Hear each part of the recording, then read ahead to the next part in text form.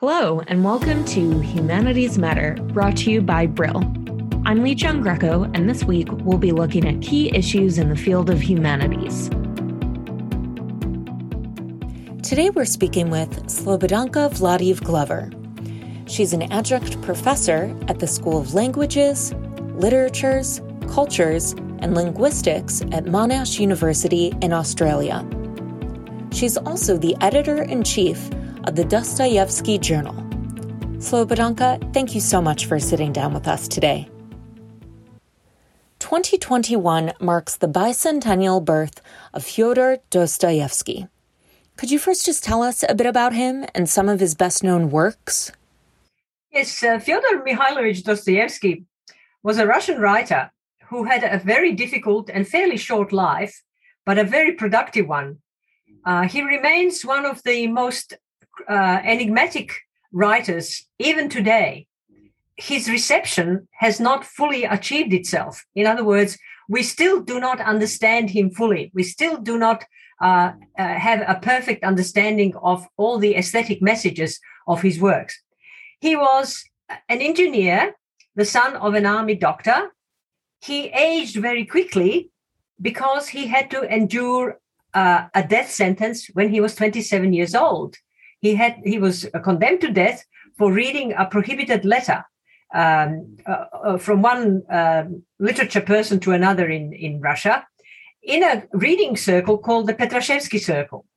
All the members of the Petrashevsky Circle who discussed European philosophy of the day, which was the 1840s, and incidentally, just before they were all arrested, just during the revolution of 1848 in Europe, all the revolutions of 1848, which were anti-monarchist, anti-establishment. So this was a circle which practiced discussions of European works of literature and European works of philosophy. However, the death sentence was not carried out. It was commuted to 10 years of banishment in Siberia. 4 of these years, Dostoevsky spent in chains in the Omsk penal settlement, living amongst criminals. He only had one copy of the Bible in Russian as his reading for 4 years. He was gradually rehabilitated and allowed to move to the town of Semipalatinsk in 1854, still in Siberia, where he married the widow Maria Isaeva, who died 2 years later. He returned to European Russia, Tver, in 1859, and then was allowed to go back to St. Petersburg in December of 1859. But he was continually under surveillance until about the 1870s. He started a journal with his brother to earn money, but he never earned a lot of money. What did he write? Well, he shot to fame even before his exile. He shot to fame in 1846 when he published his 2 first major works. The first was called Poor Folk, and the second one was called The Double. And The Double was a radically new kind of work in European literature, in European and Russian literature. He was already a fully formed writer in 1846, and his career was interrupted by this exile in 1849, which lasted for 10 years. So he was exiled from mainstream Russian literature and Russian thought and Russian letters and European thought, for that matter. For 10 years, he lived completely outside the mainstream. However, when he came back from exile and he came to St. Petersburg in 1859-60, he immediately started producing works which were avidly received by his contemporaries. People were waiting for him to come out of exile and to start writing. He was a well-known major Russian writer already before his exile, but after the exile, people were waiting. So he produced Notes from the House of the Dead, which was based on his experiences in the prison. Then a novel which wasn't so successful, The Insulted and the Injured. Then he had a trip to London. His first trip abroad was in 1862. He had always dreamt of going abroad, but his exile interrupted that plan. And he had to wait for 10 years to make it to Europe. So he went to London, and after he came back, he published a kind of attack on British capitalism and European civilization in a sort of a tractate called Winter Notes on Summer Impressions. And the next major fictional work was Notes from the Underground. Now, this Notes from the Underground was again his signature Dostoevsky poetics, the kind of poetics that he had produced in 1846 with The Double. Then followed his major novels. In the 1860s and 1870s, he wrote his 3 major novels. All of them were written more or less abroad because he had to leave Russia in order to escape his creditors and to save his marriage to Anna Snitkina, a girl who was 25 years his junior, and who was not accepted by his family, and he was not accepted they were interfering too much, so they fled abroad to have a bit of peace and also to live a little bit more cheaply because the ruble was very strong at that time. So he wrote Crime and Punishment in 1866, The Idiot in 1868 to 69, The Demons in 1870 to 72. After that, he returned to Russia and stayed in Russia until his death, with very short trips abroad only. And his last novel was The Brothers Karamazov in 1881. Now, when he published The Brothers Karamazov at the end of his life, he was revered in Russia. But he never made money. He was paid 1/5 per printed page of the amount paid to his contemporaries, Tolstoy and Turgenev. He was always borrowing money and pawning things. He had a very hard life, with his first documented epileptic attack recorded during his exile in Siberia. He had frequent fits, he smoked, and died of emphysema. But he was also lucky. He married a woman 25 years his junior in 1867, Anna Grigorievna Snitkina, a stenographer. In fact, a new woman who was a working woman, not a lady of leisure. And he met her through his work when he could not meet the publisher's deadline to submit the manuscript of Crime and Punishment. Anna Snitkina was recommended as a stenographer to whom he could dictate his work. So 200 years after his birth, what makes Dostoevsky such a groundbreaking writer today? Dostoevsky's works overshot the horizon of expectation of his reading public. And even today, there are not enough approaches which do his epistemology and poetics justice. His works are topical. He portrayed from the first to the last, that is from 1846 to 1881, the what could be called in modern criticism, the de-centered modern subject. This was the modern subject proposed in European philosophy of the phenomenological direction by philosophers like Kant, Fichte, and in particular Friedrich Hegel.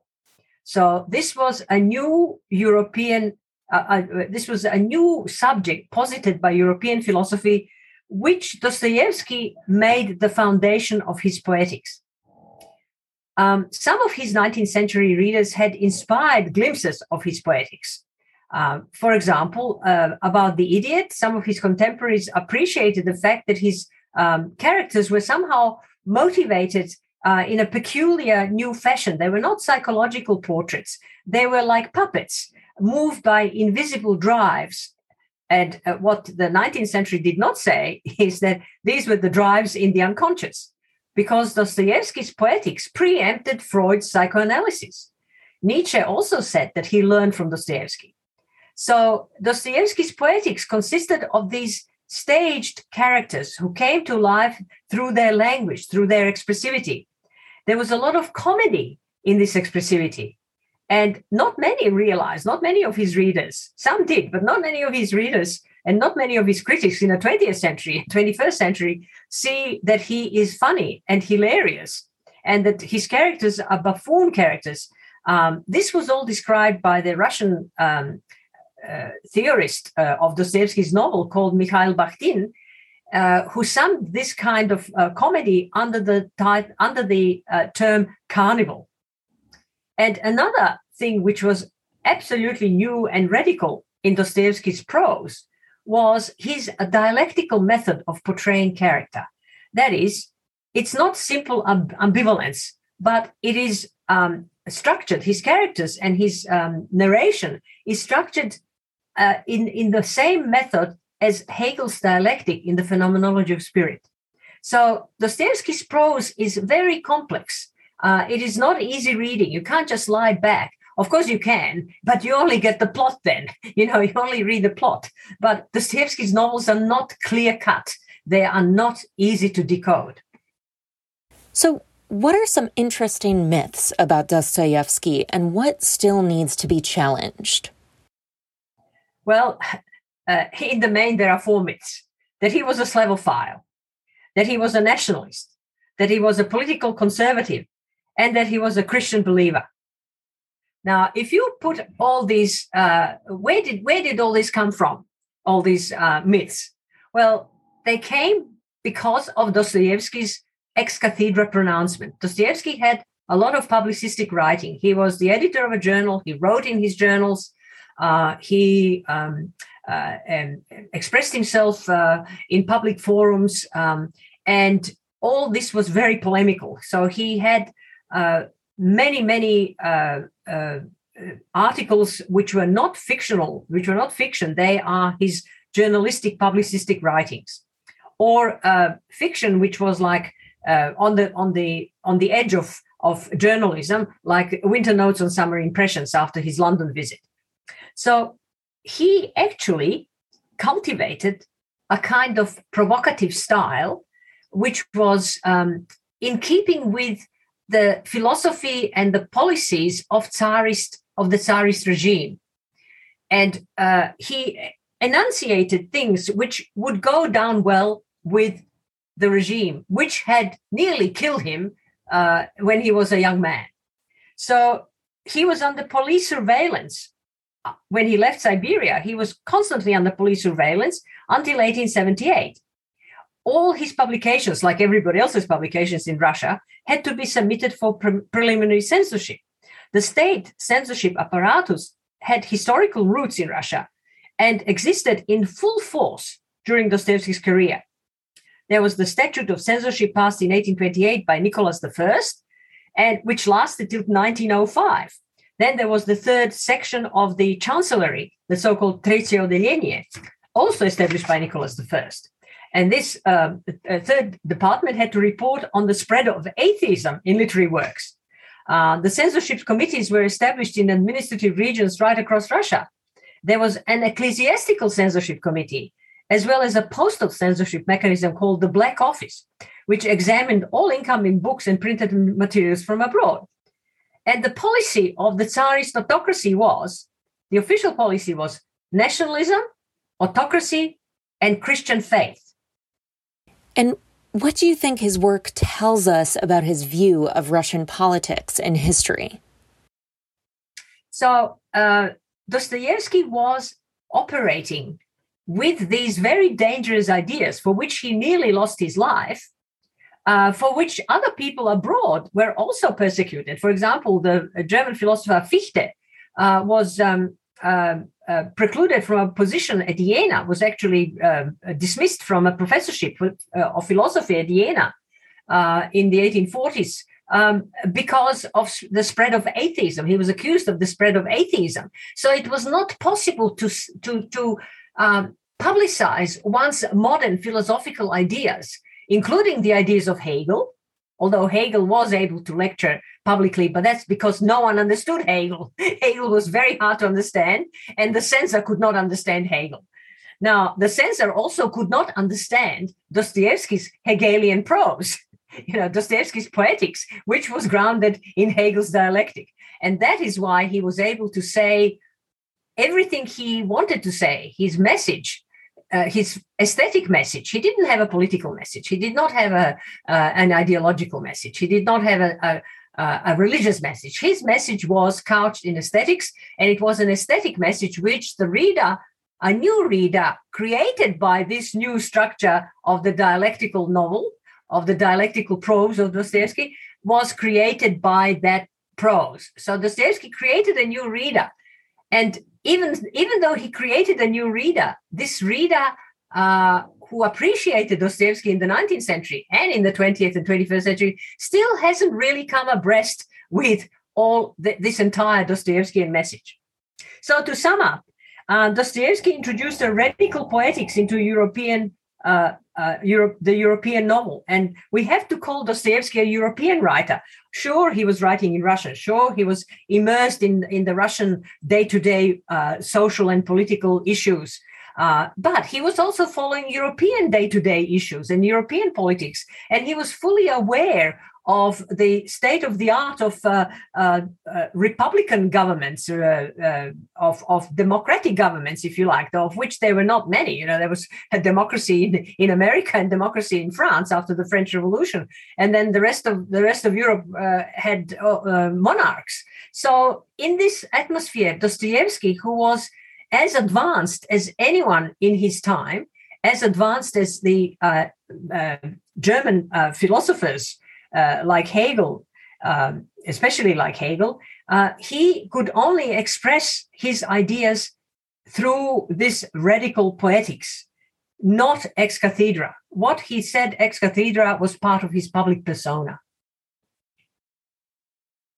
So that's about what you can say in brief about Dostoevsky. But when you read Dostoevsky, read him carefully and sitting up. You can't just lie in bed and read him. He is a very difficult read. Slobodanka Vladiyev-Glover, she's an adjunct professor at the School of Languages, Literatures, Cultures, and Linguistics at Monash University, and she's editor-in-chief of the Dostoevsky Journal. Slobodanka, thank you again. Lovely to meet you. Thank you. You are listening to the Humanities Matter podcast. You can find more podcast episodes on Apple Podcast, Spotify, and Google Podcast.